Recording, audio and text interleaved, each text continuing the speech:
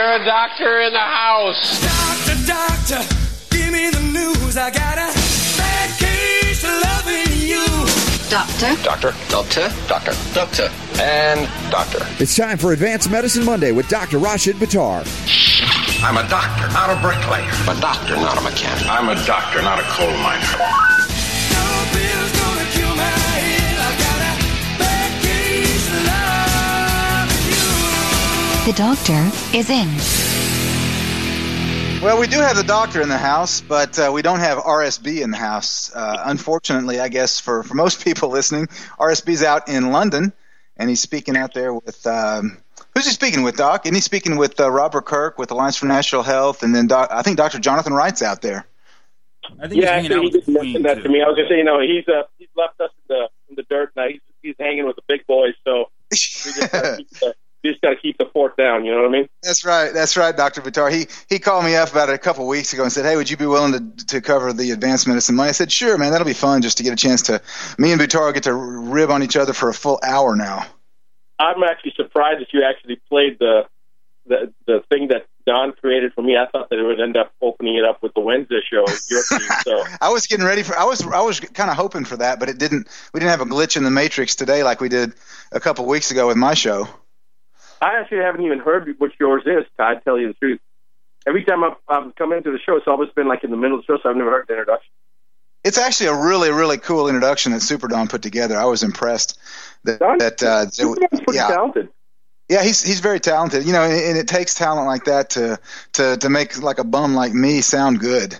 So I was going to say to offset us so that it makes it sound like even, right? Yeah, I'm going to do a preemptive strike on these critiques. I'm going to cut myself down first, so there'll be nothing left. But listen, man, we were talking before we came on the air. I want to talk about this pro Monsanto scientist, Super Don. You got a clip that we want to hear? We're gonna play this. I heard this over the weekend with Charlene. She showed me this video, and this is literally a pro Monsanto scientist, and I'm not really sure what that means. I mean, maybe he took a science class in 10th grade. Apparently, he has a doctor before his name, but that doesn't mean a lot in some cases. But wouldn't that be like equivalent to like a devil worshiper or something like that? Yeah, it would. It'd be like a devil worshiper in a church. But apparently, he insisted during a TV show that well, you know what? Let's play the clip, Super Don, and me and Dr. Buttar will talk about it afterwards. Do not believe that glyphosate in Argentina is causing increases in cancer. You can drink a whole quart of it and it won't hurt you. You want to drink some? We have some here. I'd be happy to, actually, but not really. But not really. I know it wouldn't hurt me. If you say so, I have some glyphosate. No, I'm not stupid. Okay. So you. No, but I know so it's dangerous. I know people try to commit suicide with it and fail fairly regularly. Tell the truth. It's not dangerous to humans. No, it's not. So are you ready to drink one glass of glyphosate? No, I'm not an idiot. Interview me about golden rice. That's what I'm talking about. Okay, then it's finished.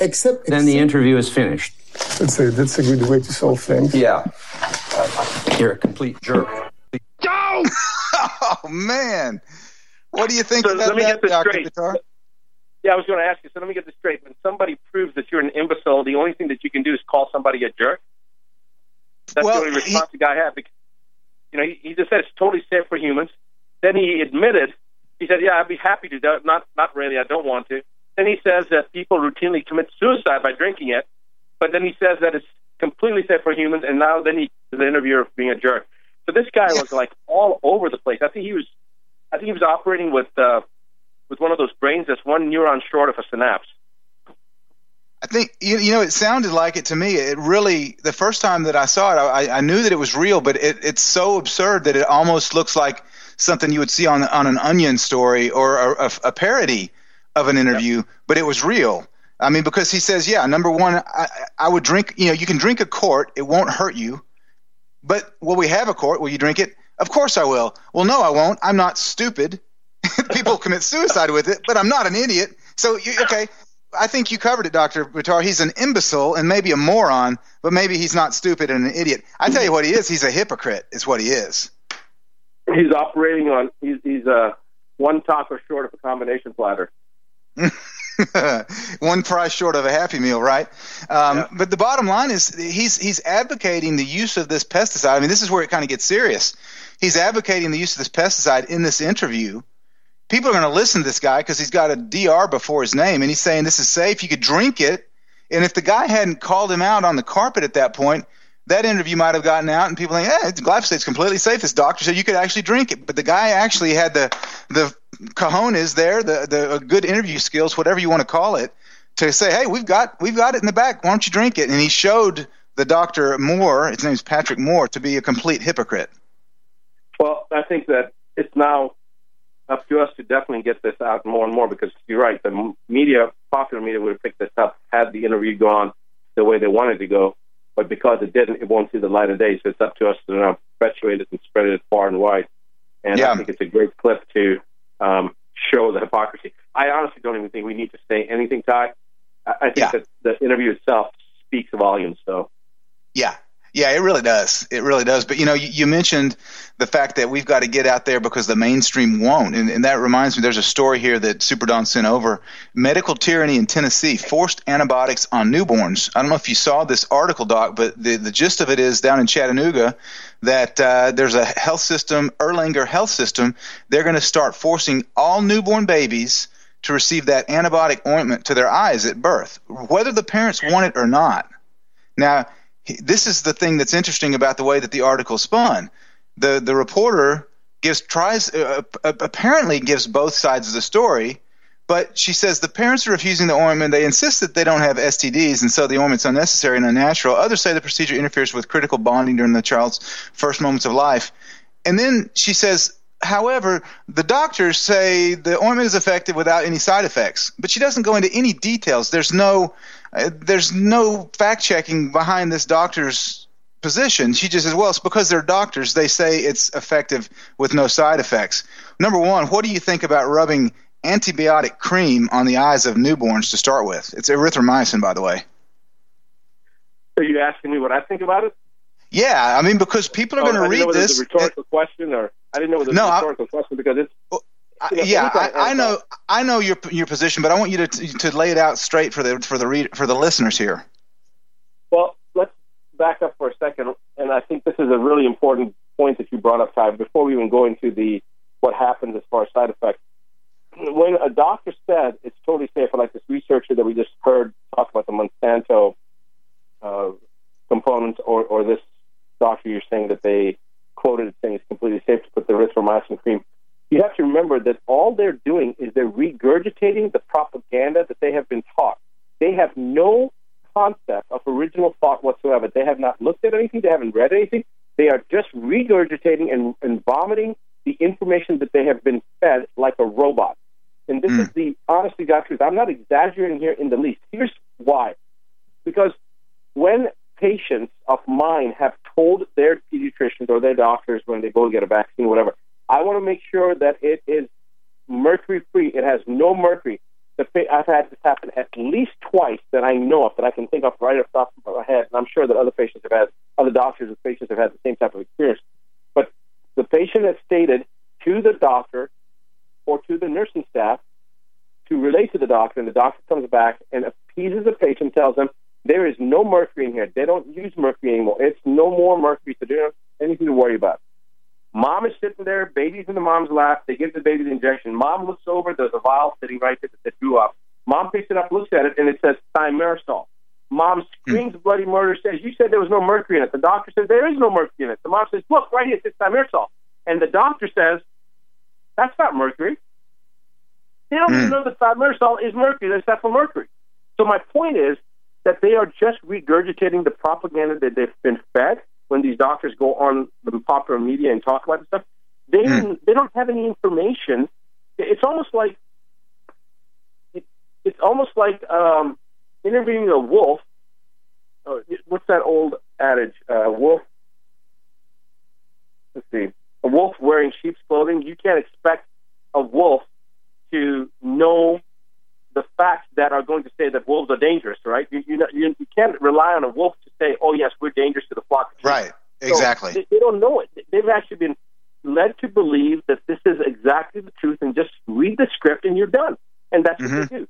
So whenever you're talking to a leading expert, that's the first key, leading expert, and you especially see them on popular media, your alert meter should be already at high mass.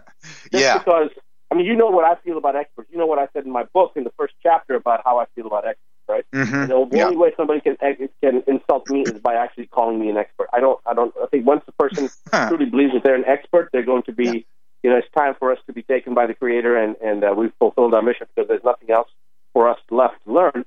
And that's what the connotation of an expert is, that they don't think that there's any more space in their brain to comprehend more information, that they have everything that they need to learn has been learned. That's preposterous. As soon as we get to that point, once the growth stops, decay sets in. So as soon as we get to that point, we think we're experts, we're not decaying.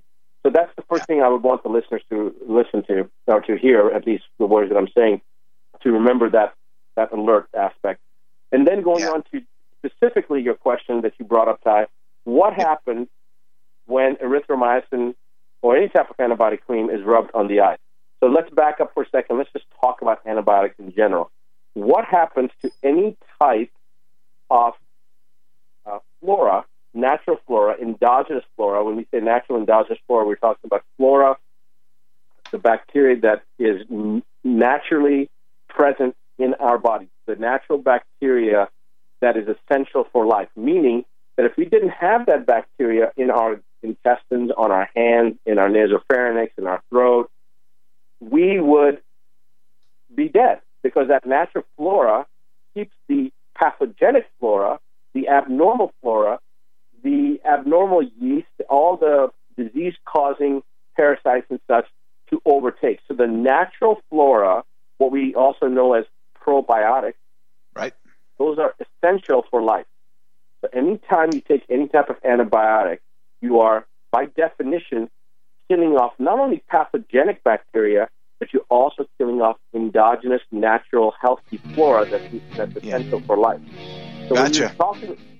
Is that the track coming on? Yeah, that's the break music. But we'll pick this up on the other side, because I want to get you to compare that. Then we can do it together with the way that we treat cancer today. A lot of similarities there, Doc. Hang tight. It's the Robert Scott Bell Show. I'm sitting in for RSB. We got Dr. Buttar here on Advanced Medicine Monday. We'll be right back.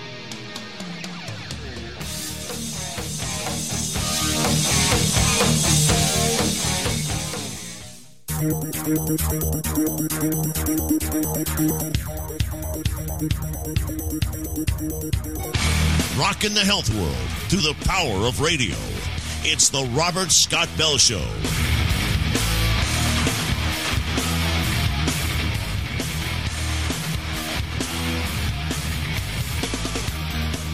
All right, so we're back with Dr. Rashid Buttar tonight, and before the break there, we were talking about the way that antibiotics indiscriminately kill. So Dr. Buttar was saying they kill the good bacteria, the friendly flora, the probiotics, but as well as the bad stuff, and that throws off the balance in your gut, and what that affects the immune system primarily, doesn't it, Dr. Buttar? Well, it affects the immune system in an indirect manner, because let's put it this way: you're getting rid of the natural barriers, and so then the immune system has to work harder. It puts more of a burden on the immune system, which now causes an increase in the need for the endocrine system to kickstart, and the cortisol levels and the stress that the body's going through. And so there's a whole cascade of events that takes place. And the problem is that when you get rid of your natural defenses, your body becomes more susceptible. And when the body becomes more susceptible, not only do you have more pathogenic substances that you have to be aware of, but you also now end up creating other types of issues, and it's really an issue of balance. So it's not that the antibiotics kill people. Antibiotics indiscriminately kill bacteria, and the bacteria vector is important to be for an individual to have, so that they actually are able to maintain health. You cannot maintain health by being completely sterile, meaning having a sterile environment, no bacteria. This is the first fundamental thing that we have to understand. For example, Ty, I know you know this. I know Super Don knows this. I know Robert Scott Bell knows this. But maybe a lot of our listeners don't know. When you use those antibacterial hand lotion soaps to kind of clean your hands, it is one of the worst substances that you can use. Because what you're doing is you're basically taking all the natural bacteria that your body has, and you're creating this sterile environment which allows for pathogenic stuff to actually, there's nothing natural that's impeding its growth. So just washing your hands with warm soapy water is the best thing. But using these other types of bactericidal lotions and such, which kills everything, is not a good idea at all. It's just not a good idea. If you want to think about, look at weed killers, right? I don't believe in weed killers. Weed killers are like antibiotics. Think of it that way. I don't believe in weed killers because weed killers are supposed to kill the weeds but leave the regular grass grow, theoretically, right? The problem is if you put animals on that grass, those animals end up having problems because the weed killers, even though they may not have killed the grass, they end up killing the animals because the grass carries the insecticides and pesticides into the animals, and then they cause other types of poison. And that's actually what leads to cancer and many of these things that we have to deal with in modern-day life now. Yeah. And it reminds me, last year I interviewed Jeffrey Smith, the expert on GMOs for the Quest for the Cures, and he said, what we call weeds, other countries call food, too. So I mean, what exactly is a weed? I mean, a lot of things that we cut down our yard or in the forest we think are weeds are actually nourishment, and we just don't know about it. We're ignorant of that fact. But let's go real quick. We just got a couple minutes here to the similarities between using antibiotic cream, let's say on the face or on the hands or whatever, and even antibiotic injections, and relate that to chemotherapy, the way that how is that similar to treating cancer with chemo? Well, that's actually the similarity is actually, it's a great point that you bring up. So if you remember the adage, what doesn't kill you serves to only make you stronger, you can apply that to antibiotics. What doesn't kill the bacteria will then cause these bacteria that are resistant to the antibiotics. And this is where we get the MRSA, methyl-resistant Staph aureus, which has become a very, very significant problem in the industrialized world. Well, when you look at chemo is the same type of thing. Chemo is not selective in what it kills. Chemo does kill cancer, but it also causes disruption in normal cell metabolism in healthy cells. And it actually causes, if somebody's not sick and you give them chemotherapy, you will make them sick. When people are handling chemo, they have to wear special protective gear because it's destructive to the natural, healthy individual. So chemo is not selective. It basically kills everything. It's like napalm. It goes in. It's not selective. But what also chemo does is that if it doesn't kill all the cancer, it also serves to make those cancer cells, it mutates them. Cancer is highly mutagenic and adaptogenic, and it becomes used to that chemo, and it becomes resistant to the chemo, so it becomes even more virulent, more damaging, more invasive, if you will. Not literally invasive, but it becomes harder to kill. And that's what you get when you call it cancer that's resistant or refractory to treatment. Yeah, absolutely. Now, that's a great explanation. We'll pick that up on the other side of the bottom of the hour here, talking to Dr. Rashid Buttar here with Advanced Medicine Monday. This is TMB, RSB's in London, and we'll be right back.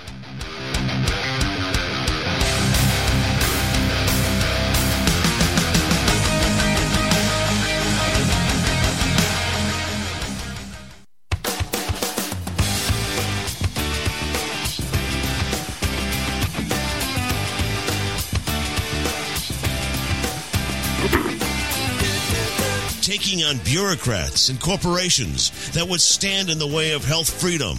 Here's Robert.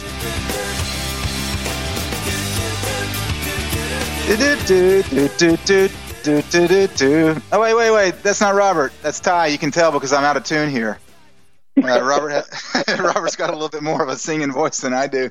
But I'm back with Dr. Buttar. And of course, Robert doesn't sing either. He does not sing on the air. Okay, he doesn't. Oh no, I was trying to mimic Robert. He doesn't sing. But after we got on the break there at the bottom of the hour, Dr. Buttar said, "I heard you call me Butard," and so that made me think it was really funny. And Super Don said, "Yeah, Robert does sing on the air. He just Skyped me, said he does." But I guess he never sings to me. Then maybe that's a personal thing. He just doesn't want me to hear him singing. I don't know. Maybe. Well, he may be afraid that you just criticize him and cut into him so much that he doesn't do it because he knows, man. He knows about the criticism of you when it comes to me, at least. But hey, so this is funny, Dr. Buttar. You said, I heard you call me Butard, and that reminded me. Here, the Quest for the Cures. We're posting a lot of the interviews that we did last year because we're about to relaunch tonight. By the way, if you haven't signed up to watch the Quest for the Cures continues, we're relaunching the 11-day miniseries starting tonight in about 25 minutes. So go to the I think Robert on robertscottbell.com. I think he's got a link up to click through, and you can go sign up to watch it for free. But anyway, so we're posting the videos of some of the best snippets, and of course Dr. Buttar's in there, and they post the video on one of our websites, and Charlene calls me over. She goes, "Oh no, look at this, Ty!" So she calls me over, look at it, and it apparently had been transcribed by some kind of a voice recognition software, and every time that Rashid Buttar was in there, it transcribed it as Rasha Buttard, like Butard. And so I just laughed. I was like, that's how Ty normally refers to me. So that's very, very suspicious there, isn't it? Like, hey, listen, you Buttard. But no, I got in real quickly and I fixed it. So I don't think many people saw it out there. I didn't care about it hurting your feelings. That didn't bother me. I just didn't want us to look like an idiot. So I went in and changed it. While I'm sitting here talking to you, I'm actually reading some emails, and here's an email from Ecuador from some people that I've been corresponding with. And I'll just read this part to you. It says, on a totally different subject, my husband and I were surprised and delighted to see you last night on 2 of the Truth About Cancer episodes. It was very interesting. We shared the same philosophy regarding health. And it goes on to talk about some things in Ecuador. That's a great place to retire, but one of the worst places to do business. But I thought it's interesting that your Truth About Cancer series are actually, it's there in Ecuador. Yeah, it's pretty cool, man. It's I was speaking down in San Diego this last weekend at the Integrative Health Conference, and I was really overwhelmed by the number of people that had seen the series and had been really empowered with knowledge. A lot of people loved what you had to say in there, because you're obviously intelligent. You know what you're talking about, but it's fun to watch you being interviewed, and I hate to compliment you on the air like this. It kills me, but a lot of a lot of people that are really brainiac people that are really knowledgeable, they give really, really bad interviews, but you're animated, and I got several people that told me over the weekend that they liked that about you, the fact that you're really animated in what you shared. But those clips were really good. Like Mickey Mouse or like Donald Duck animated, right? Is that fair to say? I kind of think of it more as of Goofy. Goofy, yeah, I knew that. Yeah. I set myself up for that one. Yeah, you did, but that's okay. But no, the bottom line is that a lot of people have seen it. I was surprised at the number of people that had seen it. But you got a webinar coming up. Go ahead and tell everybody about that. What's going on May 11th, Doc? Oh, on May 11th is a webinar that we've been promising people since probably January. So, in fact, guys, to me, it's about the most significant advancement as far as technology is concerned for detoxification. I believe it probably has a potential for being the most significant new method of enhancing. It's not going to replace anything, but certainly will enhance detoxification. And it's something that you and I talked about a couple of months ago. We've been testing it. Now we want to do a much bigger study on it, basically.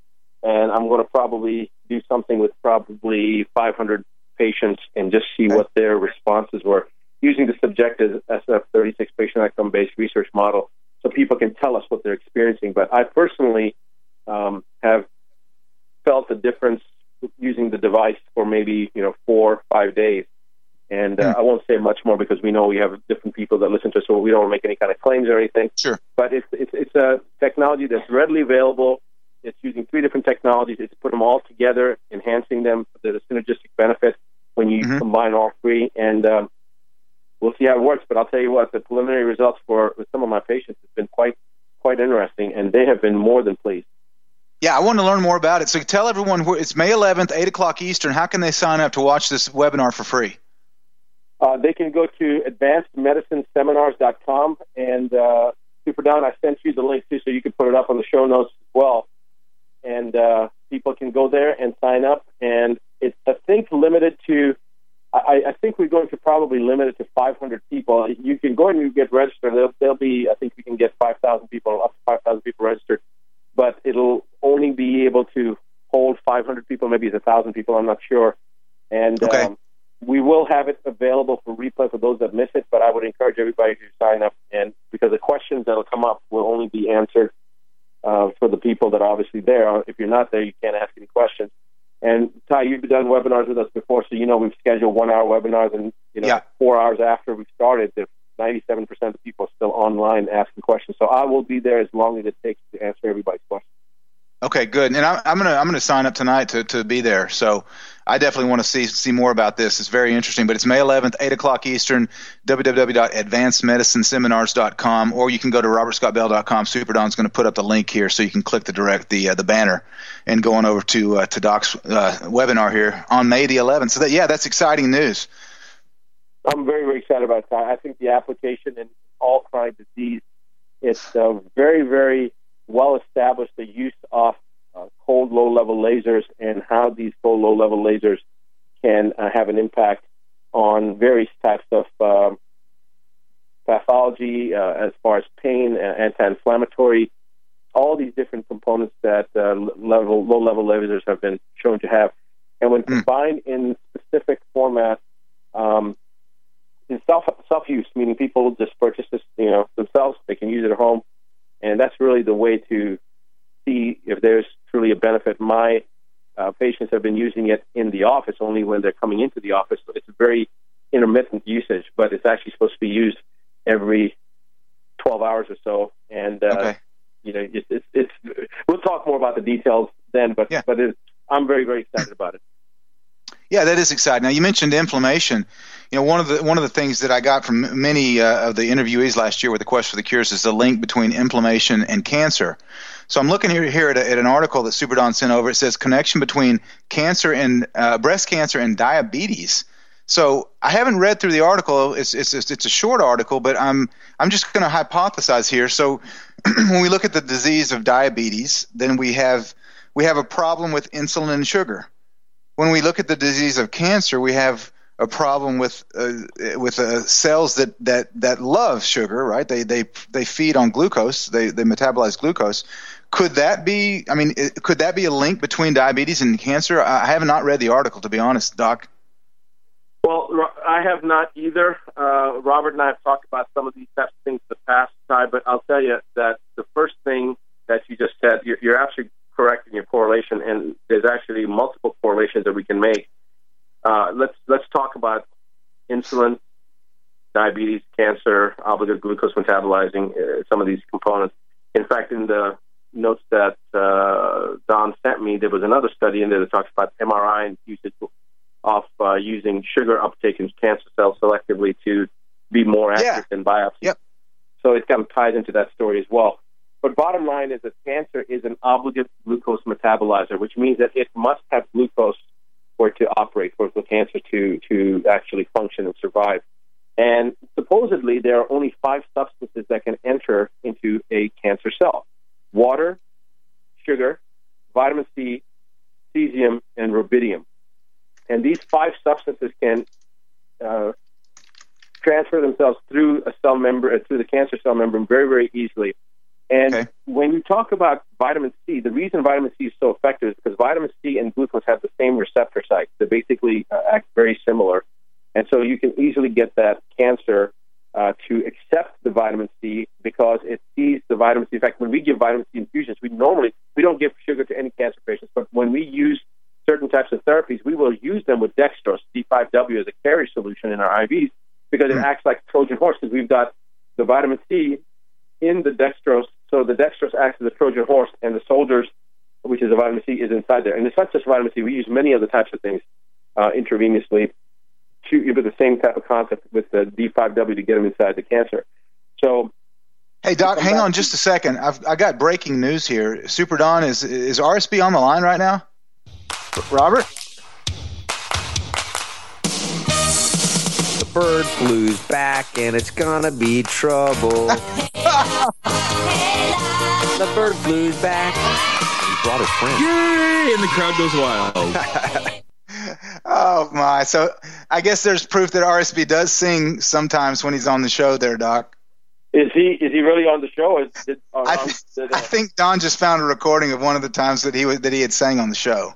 I gotcha. So this whole time for the last 30 minutes, that's what Super Don's been doing. He found the clip. Nice job there, Super Don. Don just Skyped me and he said RSB on the line. I'm thinking maybe he's calling in from over there in London. It's middle of the morning for him there, but maybe he's up and he's listening. But no such luck. But anyway, so go back. I hate to break your train of thought there, but I know you've shared this before. So just pick up where you are. They've got similar receptors that you got sugar being used as a Trojan horse to get into the cancer cell. So continue. Okay. So now when we look at cancer and diabetes, what is the problem with diabetes? Well, the problem with diabetes is that the cell membrane becomes resistant to the effects of insulin, because insulin's job is to drive sugar, which is basically the fundamental fuel source that our body uses, to drive the sugar into the cell so it can be utilized. So because the cell membrane becomes resistant to that effect of insulin driving the sugar in, our sugar levels stay higher because they're not being utilized. Think of it as gasoline. There's more gasoline that you're going to measure free-flowing because there's less going into the engine. So essentially think of it, that's one reason sugar levels start to climb. Got it. Now that makes a lot of sense, the correlation between diabetes and cancer. Excelente, Dr. Buttar. We'll be right back here at Robert Scott Bell Show. We got one more segment left with Dr. Buttar on Advanced Medicine Monday. This is TMB sitting in for RSB. He's probably having a bottle of grog over there in London. Stay tuned.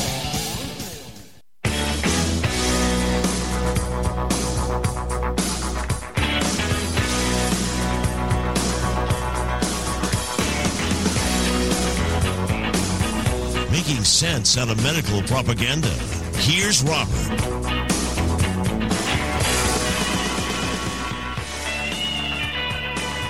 All right, so we're back to Dr. Buttar. Robert's in London, and I have to correct what I said before. I said that he's probably having a big old bottle of grog, but on second thought, he's probably having a big old glass of organic yerba mate. Is what RSB is probably doing about this time. That's a lot more accurate knowing Robert Scott Bell. That's exactly what he's doing. Probably doing that. But Doc, go ahead and wrap up the link between the cancer and diabetes that you were sharing right before the break. Right. So just as a general summary, pretty much they're both pro-inflammatory components. They both have to do with a disruption in sugar metabolism. In fact, all the newest research now talks about how cardiovascular disease, everybody used to talk about it being lipid-related. It's actually all to do with insulin dysregulation and sugar metabolism imbalances, and which actually leads to cancer as well. So one thing that I also want to equate is that diabetes, a lot of this stuff used to be considered insulin-dependent and non-insulin dependent. The non-insulin-dependent was actually adult-onset diabetes, but now they can't call it that because a lot of younger people, a lot of younger kids are getting it. They don't have it when they're born, but they start developing it at 8, 9, 10 years of age. And the reason is because of mercury being in the vaccines, and mercury also related to asthma, mercury related to, obviously, immunosuppression, mercury related to cancer. I've never had a cancer patient yet that did not have mercury. And here's the other one, uranium. Uranium is actually more toxic than mercury. So these metals also have a huge play, not only the metals, but the persistent organic pollutants from the book, my 9-step book, when you talk about the 7 toxicities. The first one is heavy metals, the second one is persistent organic pollutants. So those things are immunosuppressive. They contribute to diabetes, they contribute to cancer, they contribute to heart disease. So it's all part of the parcel of the same cascade. It's disruption of the sugar metabolism. Well, it's interesting. You mentioned vaccines there. There's a story here on Health Impact News about some scientists, I guess, up there in Canada. They're being censored from sharing the truth that aluminum is causing harm.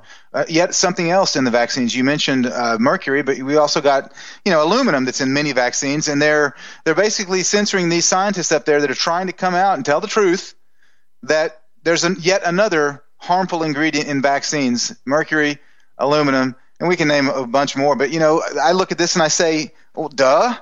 Of course. Look at the list of ingredients that are in most vaccines. It's a toxic cocktail of harmful ingredients. No wonder they're going to censor them. The CDC has a record of censoring. Big pharma companies have a record of censoring this information. We saw the CDC story last year, the whistleblower, that they knew that the MMR was causing autism, didn't tell anybody. So I see this and say, duh. Which leads me to today's moment of duh. What are you people? On dope? Amalgamated Association of Morons. Local 6 and 7-8. You're crazy! What is your major malfunction?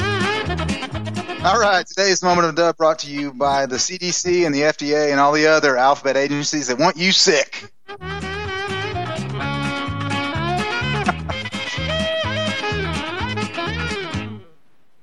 So what is the moment of duh today? Well, here's an article, Doc. I want to get your take on it. The title of the article is Exercising Critically Ill Patients May Help Speed Recovery.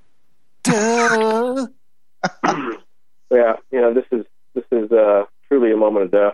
A lot of people may not realize how important it is that when you are in a critically injured state or a critically ill state, one of the best things to do is get people to exercise. Now, how are you going to get somebody to exercise when they're critically ill? Well, think of a woman or a man in their 70s or 80s and they fall and they break their hip. But think of a woman who's just delivered a baby. One of the most important things to do is get them up and get them walking, even if it's just right around the bed, twice around the bed, around the nursing station. It is so critical to get people walking as fast as possible to prevent atelectasis, which is basically the collapsing of the lungs upon themselves, the deep vein thrombosis, the embolize, all of this stuff. It's extremely important to get everything flowing, get everything moving. One of the cardiologists whose books I actually did read, and I cannot remember his last name. I believe it was Kelly, Kelly. He's a cardiologist at, I know we got to close up, but he's a cardiologist in Dallas, and he will make his patients after they have a heart attack run within 24 hours to get them recovered. Wow. Yeah, well, Doc, you know what? It's been fun, Doc. I'm shocked. We had a great time tonight. RSB, we missed you, buddy. Hope you're safe over there in London. And we look forward to getting you back here in the United States of America when you get back. But in the meantime, everybody stay safe and remember that the power to heal is most definitely yours. The Robert Scott Bell Show.